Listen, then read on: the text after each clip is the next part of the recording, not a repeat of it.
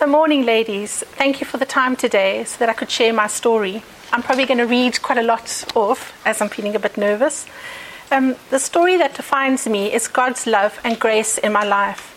The story that has shaped me, but is not who I am, is that I have been married 4 times and divorced 3 times. It all started as a little girl with a dream of becoming a wife and mom, living in a house with a white picket fence and an apple tree in the garden. As I walked along my journey, I started to recognize where that dream came from and why it played such an important role in my life. I will share more as we journey together this morning. I became a Christian when I was 12, and although I knew Jesus died on the cross for me, it was not a close relationship. God was something I did on a Sunday, or I prayed to when I was in trouble or in need. God was not my number one priority, and I can honestly say that my Christian walk was a rocky one, with many stumbling blocks and potholes. At the age of 21, I got married. 6 months later, I found out that my husband was having an affair, so we got divorced. We were both going to church then, but God was not the center of our lives or the marriage. I married him for all the wrong reasons. I married him for that white picket fence. At this stage, I was still a die-hard romantic, believing that I would find my one true love and that I was young enough to do that. After this divorce, I traveled overseas, and while I was au pairing in London, my faith and walk with God grew. I attended an NFI church in Putney and attended a Stoneleigh conference. It was during this conference that I discovered that I had a Father in heaven who loved me, far more than my earthly father could. My dad was a good dad.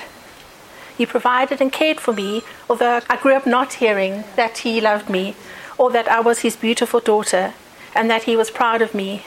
My dad, for his own reasons, always put his mom before his new family, and this created a sense of abandonment for me. What I was longing for was the love and acceptance that only our Father can give us. I was able to forgive my dad, and through that started my journey of self-discovery and why I was making the choices that I did.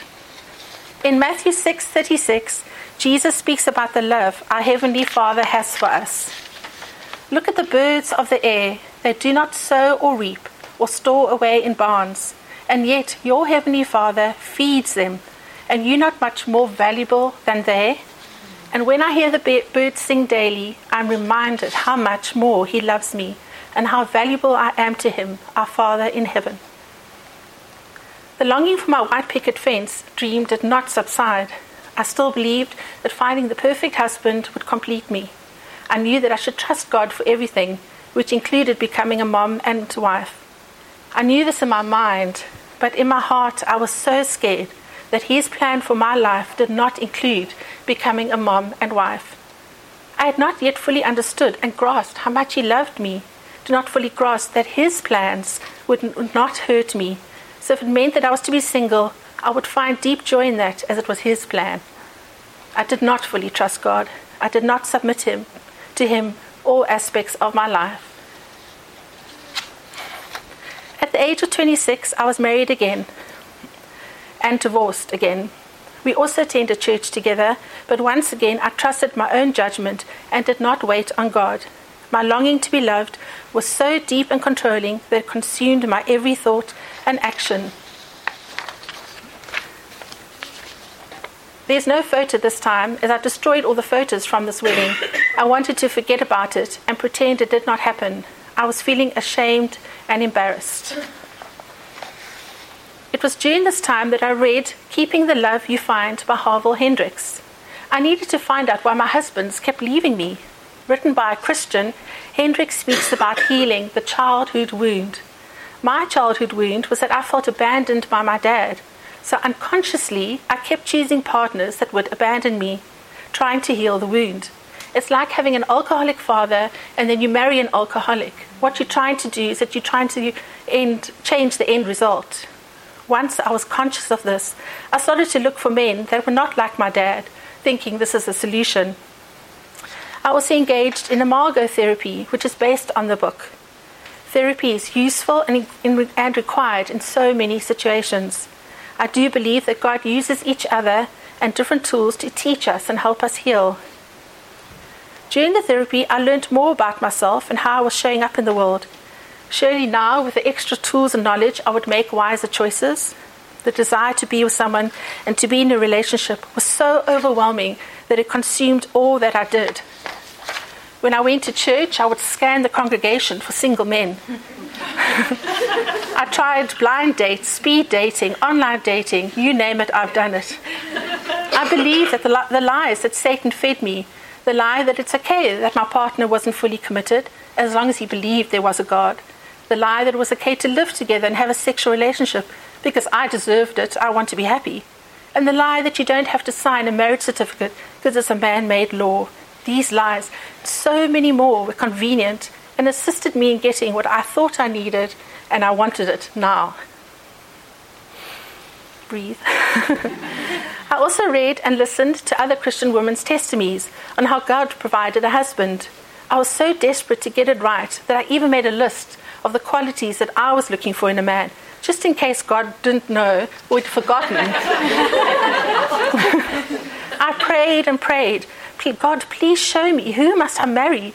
Half expecting a knock on the front door and finding a man that God had sent holding a bunch of red roses and his white stallion parked in the driveway. Okay, go on to the next one.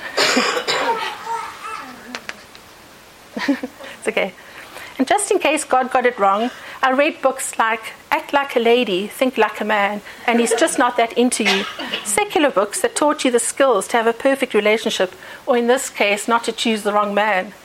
I was missing the point completely, but God was so patient with me. He knew I was a slow learner. In my early 30s, I met my third husband. We knew each other for many years, met at work, and back then, the stats showed that 40% of couples met at work, so surely this must work out. I fell pregnant, and when Declan was 18 months old, we got married. It's the next one.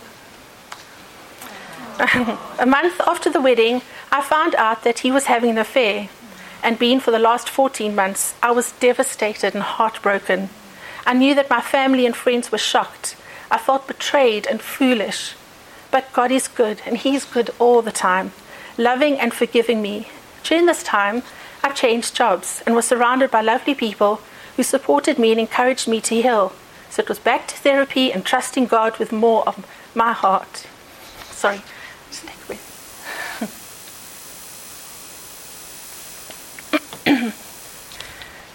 I graduated as a life coach, and completing the diploma was a huge learning curve, as I could see how I was showing up in the world and could identify what I wanted to change about myself. It was not an easy road, and as soon as I thought I'd reached the top of the hill, there was another incline in front of me. So often I wanted to just lay down in the coolness of the valley and stay there, but I had to be a better mom for my son. I kept on walking along this road of self-discovery. I kept on slipping back to my old habits and engaging in relationships that ended in heartbreak. I could not hand over my life completely to God. The desire to be loved was so overwhelming. I had yet to discover and accept that only God can love me so that my every heart's desire was met. I attended a Women Within weekend, which is a beautifully held process weekend with only women as facilitators. During this weekend, I came to a place where I could openly share the longing to be loved and to be in a relationship. I explained it as a knot in my stomach. It then came to light that although I had forgiven my dad, and the other men in my life that had hurt and abandoned me, I had not yet forgiven myself. God had forgiven me, and how could I accept His forgiveness if I could not forgive others, which included me? This is for me the hardest, not the hardest part, but the really heart-wrenching part. During my process, I was invited to lay across a row of women's laps, and gently they lowered a mirror above me. I looked in the mirror and saw a woman who felt ashamed of the choices she had made, ashamed for not giving her son a family, ashamed of the heartache that she caused her mom and her family and her friends, and ashamed for not trusting God with all of her life. The tears streamed down my face.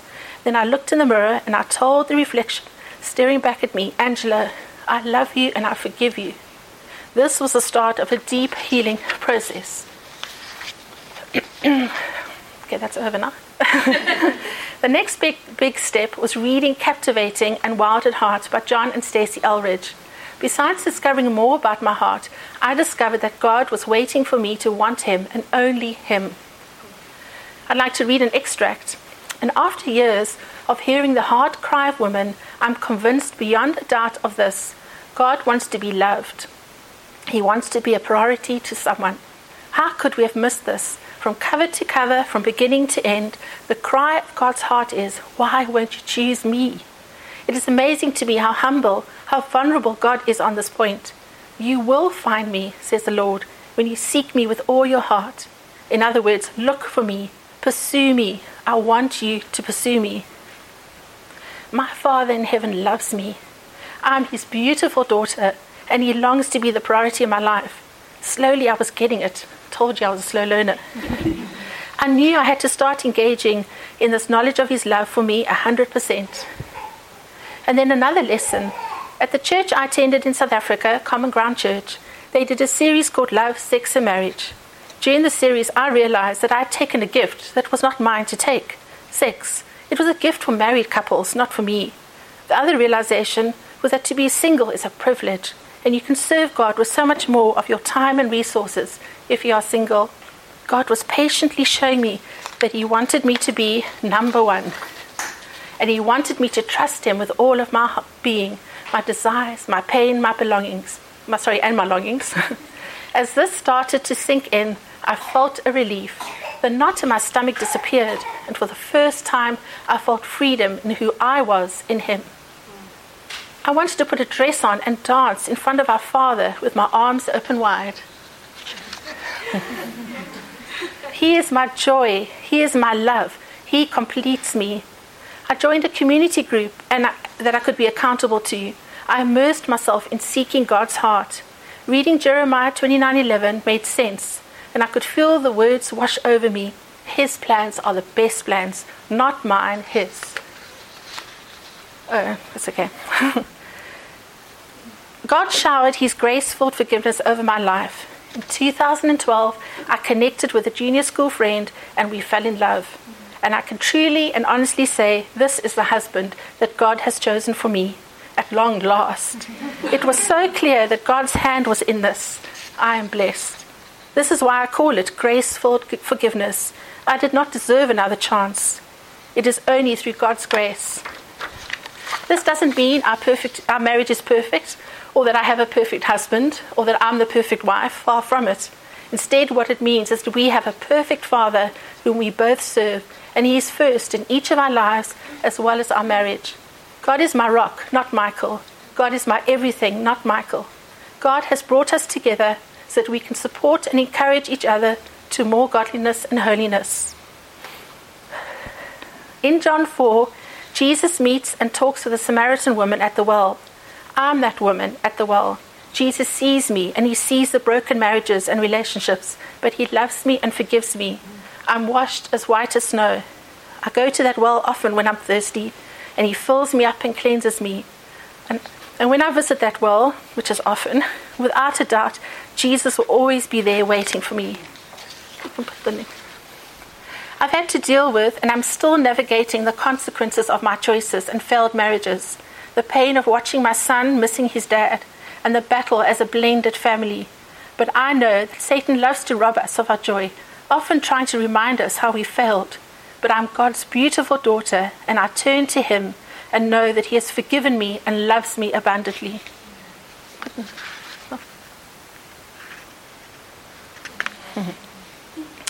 For all those years that I turned away from him, trying to do things in my own strength, I know that God was never far away. As I walked away, he walked closely and quietly behind me, waiting for me to turn around. And when I did turn around, his arms were wide open. Grace-filled forgiveness. What an awesome God we serve. To end my story, I'd like to share the words from a beautiful Hillsong song called Oceans. Spirit, lead me where my trust is without borders. Let me walk upon the waters. Wherever you would call me, take me deeper that my feet could ever wander, and my faith will be made stronger in the presence of my Savior. In October of 2015, I said these words as a prayer. asking God to teach me to trust him more. I did not know what the following year was going to hold, but God did, and he was there. In May 2016, we moved to the UK. During that year, my then 15-year-old son tried to commit suicide and ended up in the Priory for 6 weeks. My brother, who still lived in Cape Town, was diagnosed with stage 4 cancer and passed away within 5 weeks. As I stand here today, I do not understand why God opened the door for us to move here. But it was going to be a year filled with heartache. What I do understand and know is that I prayed to God to teach me to trust him more, and that's what he did. There were times where all I could do was sit on the floor in the corner of my room, crying out to God, saying the same prayer over and over again. I had to trust him. There was nothing else that I could do. I knew that if I didn't, I would fall apart. I questioned, argued, shouted, begged, but in the end, I trusted. Through all the pain, he loves us, forgives us. He is our embrace and showers his grace upon us always. Thank you for listening. And I just wanted to say that if anybody wants to chat, come grab me at church and we can meet for coffee, or I'm very open to sharing more or praying with you. Thank you.